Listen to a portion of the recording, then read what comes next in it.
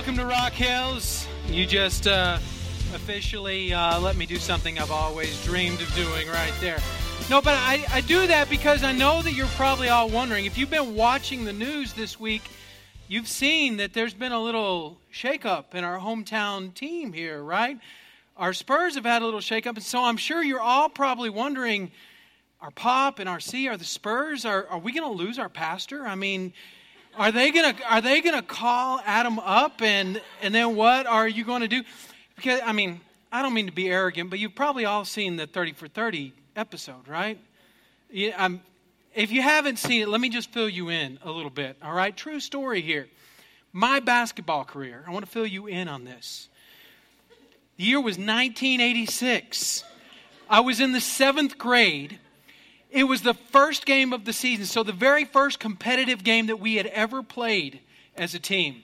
We were playing the mighty Coahoma Bulldogs in West Texas, and it was a fierce match. We went back and forth, and unfortunately, we came up short in the game. We lost 31-19 in our very first match. However, yours truly scored all 19 of the home points. Thank you. Can we have one more round of applause just for my ego? Because that's as good as it ever got right there. Because from that game forward, it was all downhill. I guarantee you, that was it. That was the best my basketball career ever got, unfortunately. But I do want to thank you guys for bearing with us here in the gym. If this is your first time here today, we don't do this every week. Once a year, we have to move in here so they can work on the floors over there. But the good news is, every single one of you can go home, tell your friends, tell your family, post it on social media. You have already been to church and to the gym this week. All right? So you got double stars. You're doing really good. And I do want you to be praying as well, as we have some challenges, air conditioning, moving the gym, whatever. It just makes us all the more pray for what God has for us. As far as a church home, we are looking very seriously at some opportunities that we have. I say all that just to say we'd like for you guys to be praying with us, that we make wise choices, and that God opens up the right doors for us as we do that. As we truly catch up, though, on what's happening here as all-stars, we're going to look at a true all-star of sorts. As we've been going through the book of Acts, and especially as we get to the latter part of the book of Acts, there's one prominent person that it all seems to revolve around, and that is Paul. And just a side note here, since we are in the gym and things are abnormal, the restrooms are right through that door right there. So I apologize, they're right there. That means you have to get up in front of everybody and go over there. But that's where they're at in case you need them. But we're looking at Acts. And Paul has become the prominent figure. And especially as we get to the end of the book of Acts, it really revolves around Luke, who's writing this. He's recording it, but he doesn't really show up. He's just in the background. And you've got Paul and all these people who Paul has influenced and made a difference in their lives. And so it's Paul and the cast of people that are on the court with him, per se, right? I mean, we've got this guy who is just really stepping up and making a difference. So how did we get here? How did we get to this place where Paul is at the center of all that's going on? So let me just catch you up, just a little bit of a catch up here. First of all, Acts is the sequel to the book of Luke. Luke was written by Luke, and Acts is also written by Luke. Luke is a physician, very well educated, very detailed. He records the details of Jesus' life in the Gospel of Luke, and then he goes on to record the details of the beginning of the church in the book of Acts.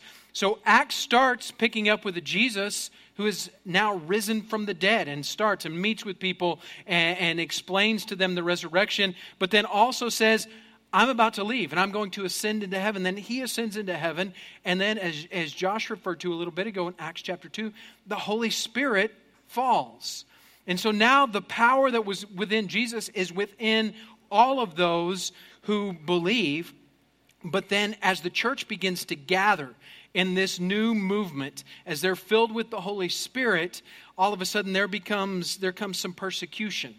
Because people don't necessarily like what's going on, because it changes the status quo of what's always been. And so as people gather, that is the church. The church was never the building, right? It was the people who gathered. So as the people gathered to follow this message and this mission of Jesus, there comes persecution, which causes the church to scatter from Jerusalem now to all parts around that region. So it just begins to grow and grow like a ripple effect on a pond, right? It just keeps going and going.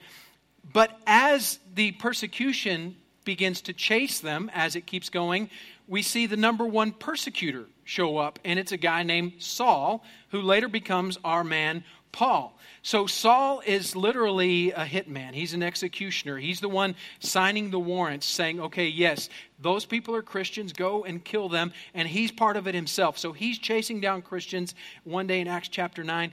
As he's going to kill Christians and hunt them down and have them thrown into jail, tortured, beaten, killed, whatever it may be, as he's pursuing them, God himself meets Saul. And he has an encounter that is so powerful with Saul that it changes him from being a well-educated man who grew up understanding the old philosophy to realizing now this is the Messiah, and his life is completely turned around with this encounter that he has. So then, basically in this encounter, he changes jerseys, right? I mean, can you imagine how weird that would be? In the middle of a game, you find out you get traded. You're on the other team now. You have to go in the locker room, switch jerseys. That's what happened to Paul. He's on one side. He switches to the other side. And you can imagine the players that were around him weren't so ready to accept him, right? Because just yesterday he was killing people. So they're a little hesitant.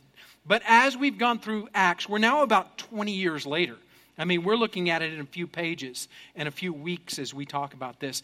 But now this has gone on for 20 years that Paul has now been serving God. Everywhere he goes, he's sharing the message. People's lives are being changed, and also people are showing up that say, hey, we don't want the status quo to be changed, so we're going to throw you in jail or beat you or run you out of town.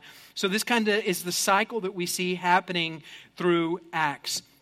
As he joins other believers, they discover the power of Jesus.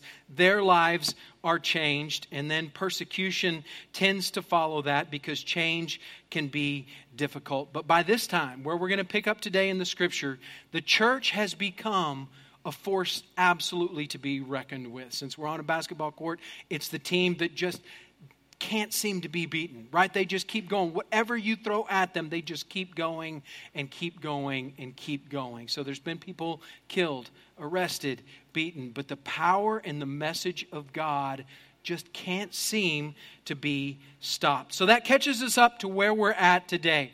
We're going to look at a few highlights in Acts chapter 20 through 22. So I'm just going to give you some quick highlights and a little outline, but I encourage you to read this and read it for yourself.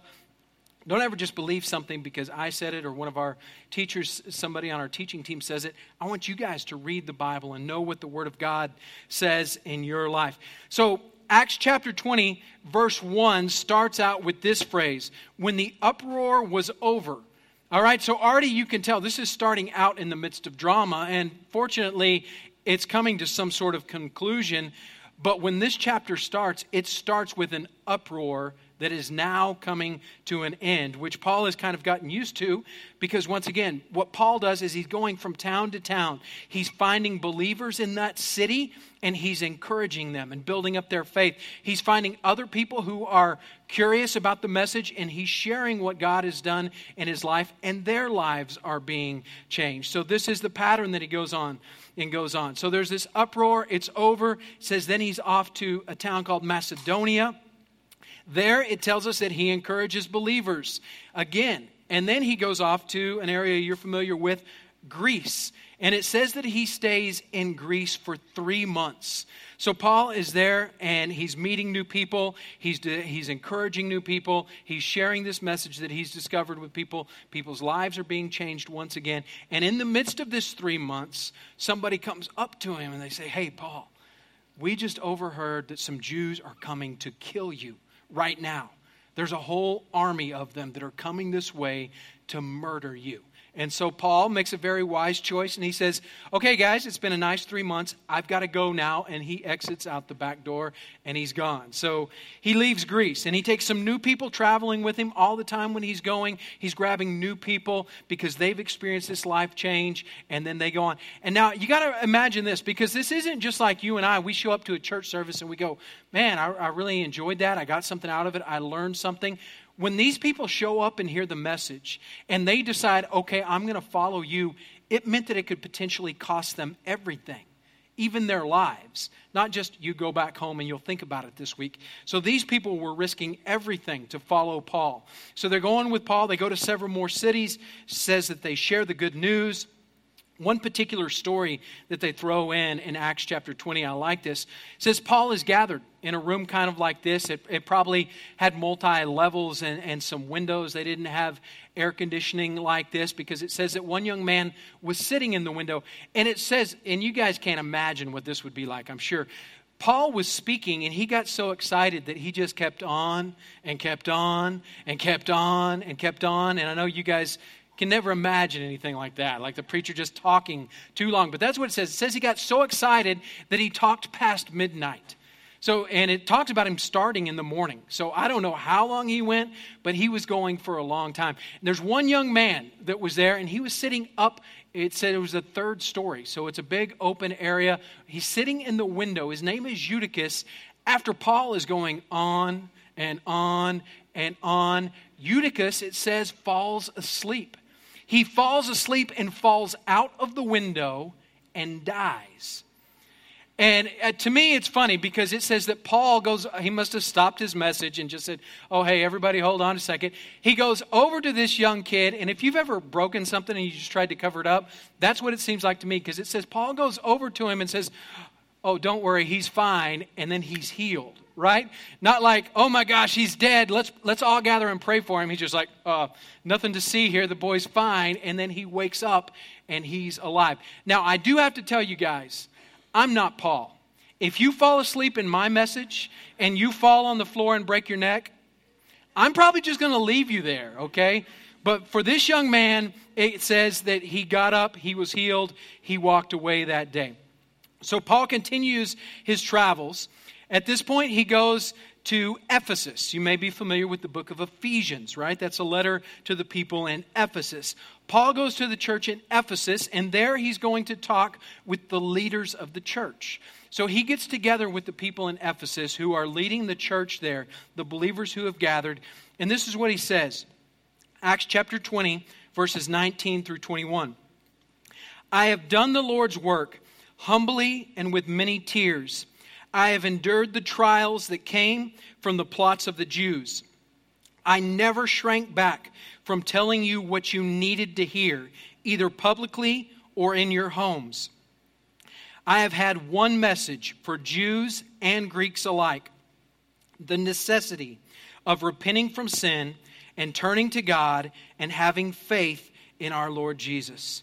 So Paul tells these guys that he's pouring his heart and soul into. He says, listen, I've given all that I have. It's never been about me. It's been about what Jesus done. Says he does it humbly and with tears. He's been through trials and plots to kill him. So he says, man, I've lived this out. I've paid the price and I've never shrank back, because honestly, if I was in Paul's shoes and I knew people were trying to kill me or throw me in jail or beat me, there probably would have been a lot of places where I would have said, I just won't say anything today, right?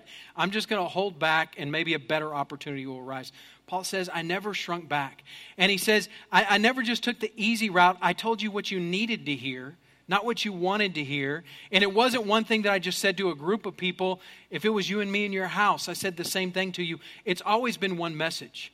Whether you're people who have grown up in a religious setting like the Jews, or you're the Gentiles who didn't know God at all, it's always been one message. And that message is that Jesus came so that every single one of you who are sinners can turn from your sin and be made new, no matter what your background is. And he said, the cost of this is worth it to me. And then he tells people, I need to go to Jerusalem. Now, this was a big deal. Paul had been going to all of these cities, so this just kind of sounds like it's another city. You have to remember, this is where Paul started. And this is where all the persecution began. And this is where Paul was himself persecuting people. So this was kind of the hub of where it was happening. And Paul said, I need to go back to Jerusalem. Because this message of Jesus being able to change everything has to go back to the heart of it all. But he said, I know it's going to cost me a great price. Because it's the Jews who are against him. And the Jews are based out of Jerusalem, right? I mean, you see how that all fits together. So this is hometown for them. This is the home court for them. And he says, this is where I need to go. This is where the message has to go. And I know it's going to cost me a lot. So I have to ask myself as I look at this, what is it that drives Paul, right? What is it that causes him to say, I'm willing to risk my life to share this message no matter what it costs me? But we have to look at that. I mean, like I said, a lot of times, if I'm honest, if something causes me to be uncomfortable, it's easy for me to pull away from that, right? If we face any sort of persecution or somebody saying something about us that offends us, and certainly if we faced any sort of persecution that would cause us to be put in jail or be beaten or cost us our lives, it would be so easy for us to pull away and say, okay, I won't do that. But that's not what Paul did here. So why is it that he would be driven with such passion that would cost him everything to share this message? Here's what he says in verse 24. But my life is worth nothing to me unless I use it for finishing the work assigned to me by the Lord Jesus, the work of telling others the good news and the wonderful grace of God. So there's his answer. Why does he do it?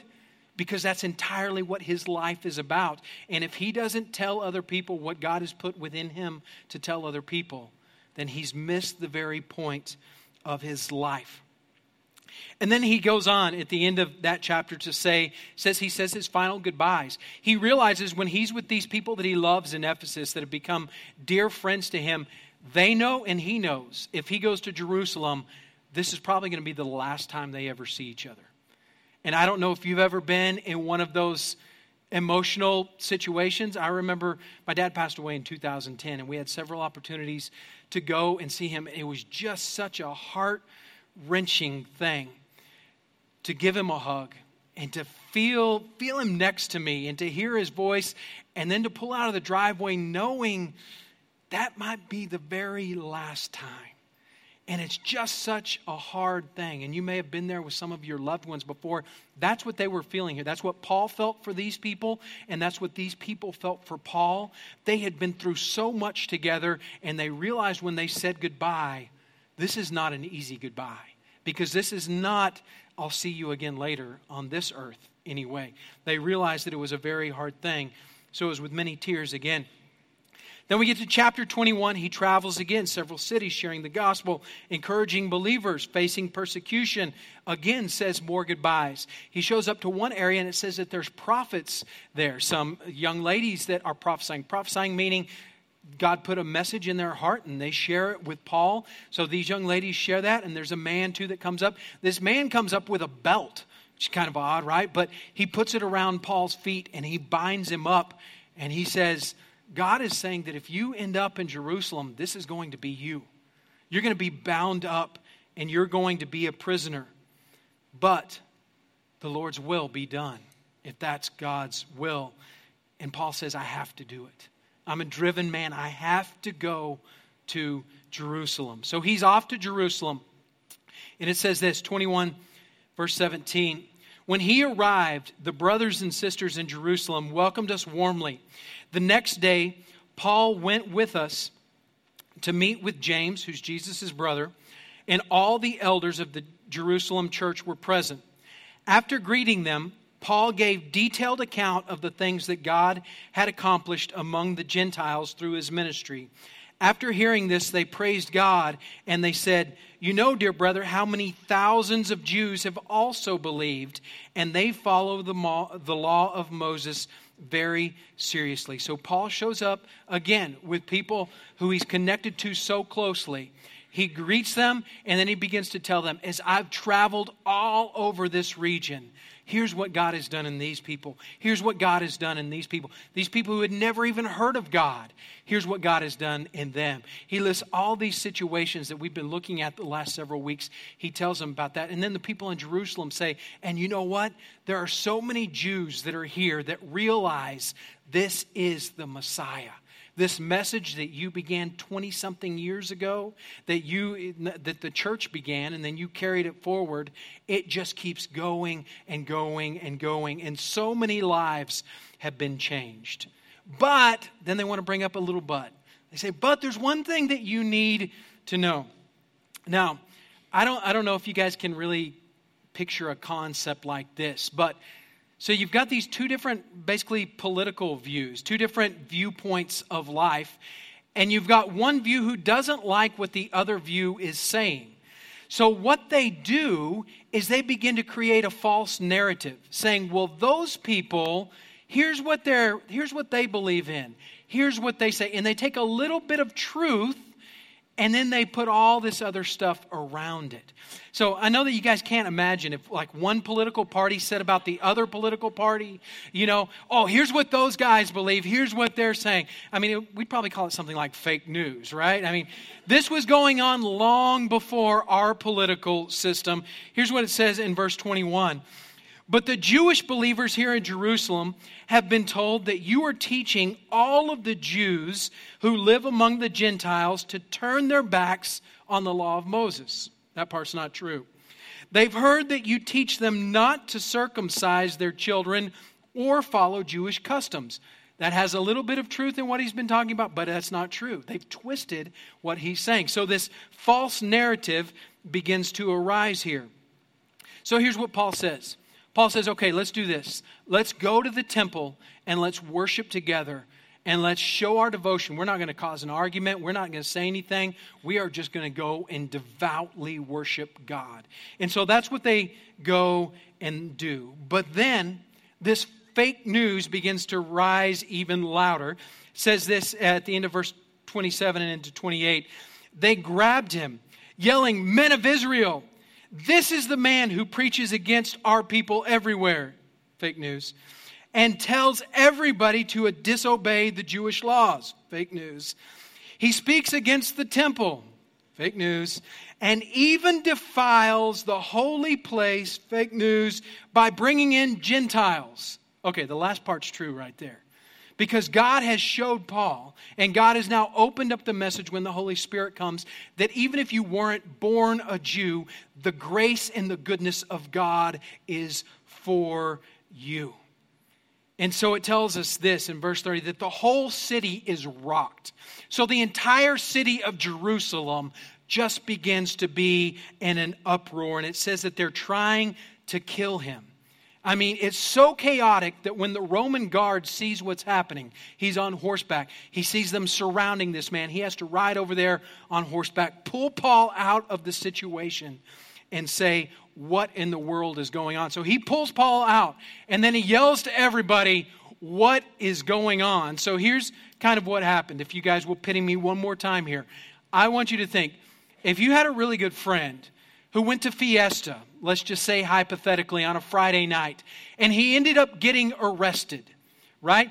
What do you think your friend would get arrested for? I'm going to give you just a few seconds to pick anything you want, all right? On the count of 3, I want you to say loudly what your friend got arrested for. 1, 2, 3. All right. That's kind of what it was like, but at a much higher volume. This guy pulls Paul out of the crowd and says, what's going on here? And all these Jews just start screaming whatever they want to accuse Paul for, whether there's any basis to it or not. They're just screaming it out. And as they scream it out, you know how tensions and emotions just rise and they get angrier and angrier. And the guard can't hear anything. All he hears are these random accusations. But then the crowd, you guys, if you will, all of a sudden find a little bit of unity. And it's almost like this. Could you give me a little, Josh, you'll have to help me on this. Stomp, stomp, clap. Stomp, stomp, clap. Everybody now? Stomp, stomp, clap. There you go.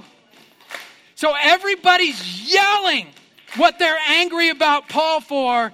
And then they find a common ground. And they start yelling, kill him! Kill him! Kill him! Kill him! And everybody joins in. And it says they're all screaming, kill him. All right. Very good. Very good. You did great on that, by the way. So they're all yelling, kill him. So the guard knows that he needs to do something. He pulls Paul back away from everybody else. He pulls him away. And then Paul turns to the guard. Remember, Paul is a very educated man. It says that he turns to the guard and he speaks to him in Greek, which would have been the guard's native language. And the guard is caught off guard because, he's like, whoa, this guy is speaking my language. When we went to China last year to adopt our son, it's just Mandarin everywhere, right? And I remember the first time we're going on the subway, we're trying to figure everything out, and this guy comes up to us, he's like, hey, can I help y'all? And you're like, English!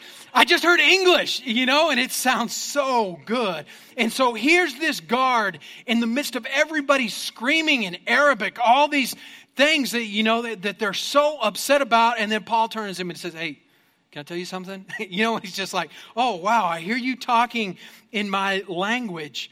And he says, I need to tell you who I am.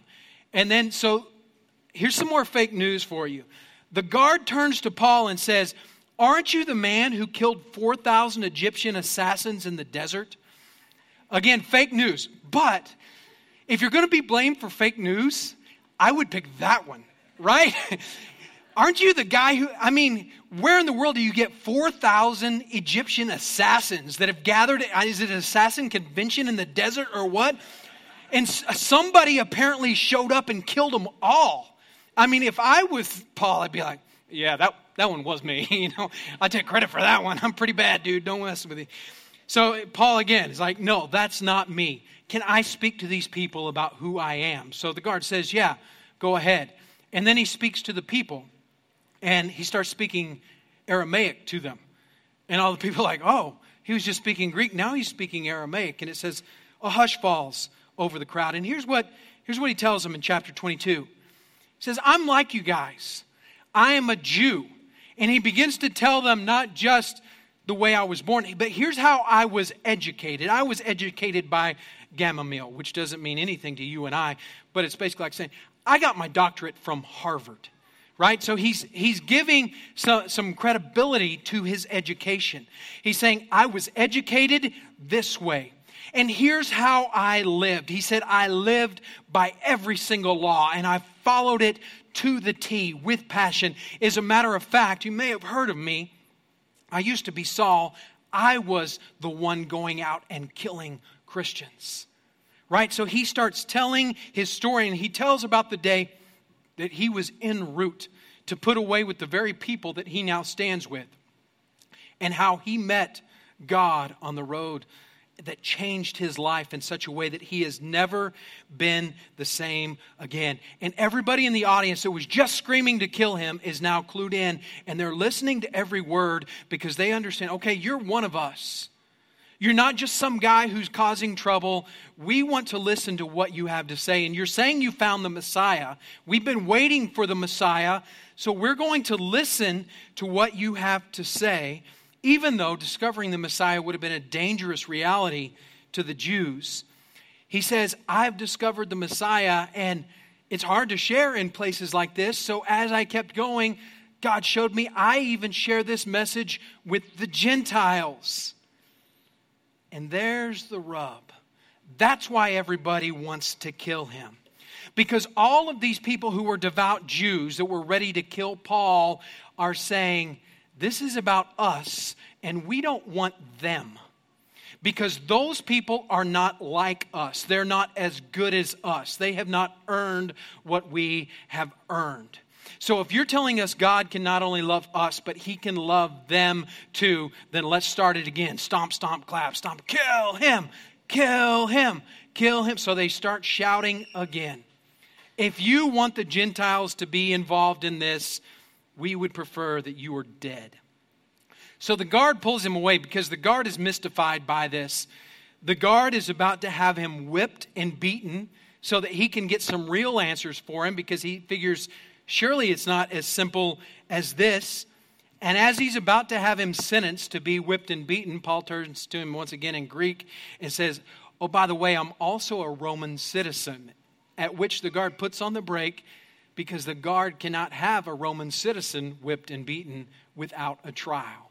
So that's where we end in these chapters. And we'll pick back up there next week. But I want us to look at just a couple of things that we see in Paul's life. Because as we look at Paul's life, it's not like our lives in a lot of ways, right? I think a couple of things become apparent as he's taking center stage towards the book of Acts. How in the world is he motivated to live like this? Continually facing rejection, continually facing persecution, facing torture, facing imprisonment, potentially even facing death. We also see that he's continually surrounded by people that love him dearly and whose lives have been changed. So what in the world has brought Paul to this place where he can live this sort of life?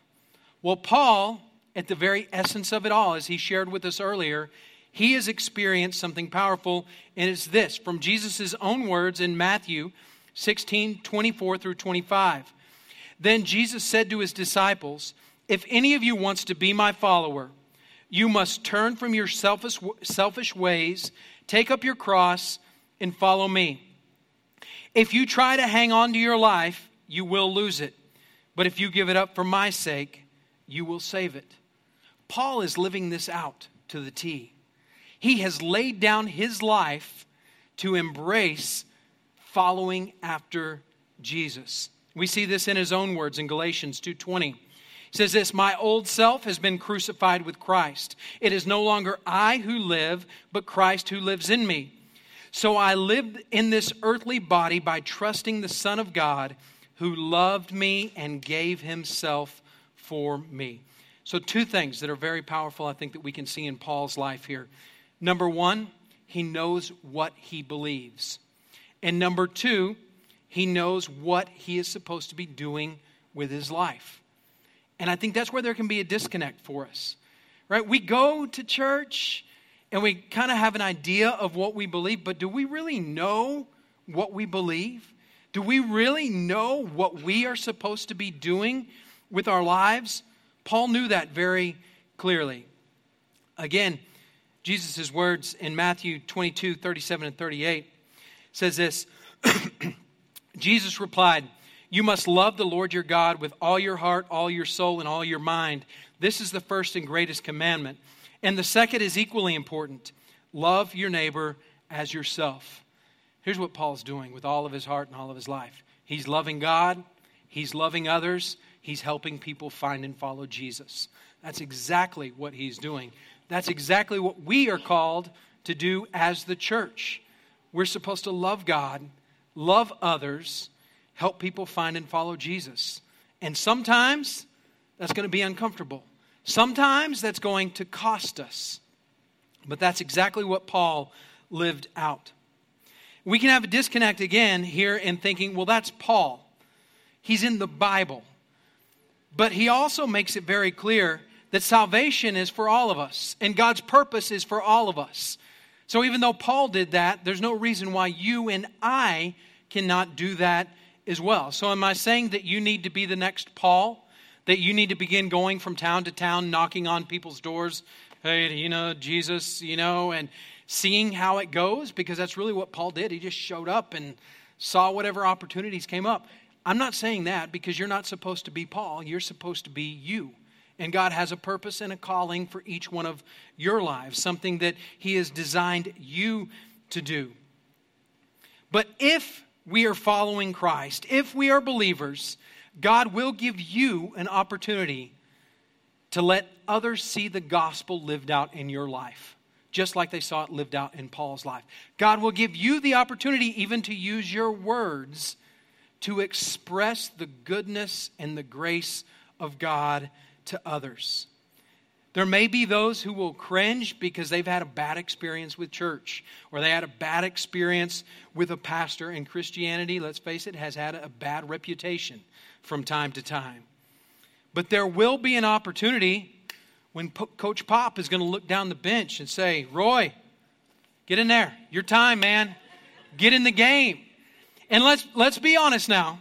If that was you, you got those lucky seats that you won on the radio or something, and you're sitting right behind the bench, and for whatever reason, Pop turns around with a jersey and throws it to you and says, "Get in the game. We need you in there." None of us would know what to do. Even those of you who think you're pretty skilled on the court and think, "Oh yeah, I know what to do." All you would know is which team you are on and which direction you're going, hopefully. You're not going to know what to do when you get out there on the court.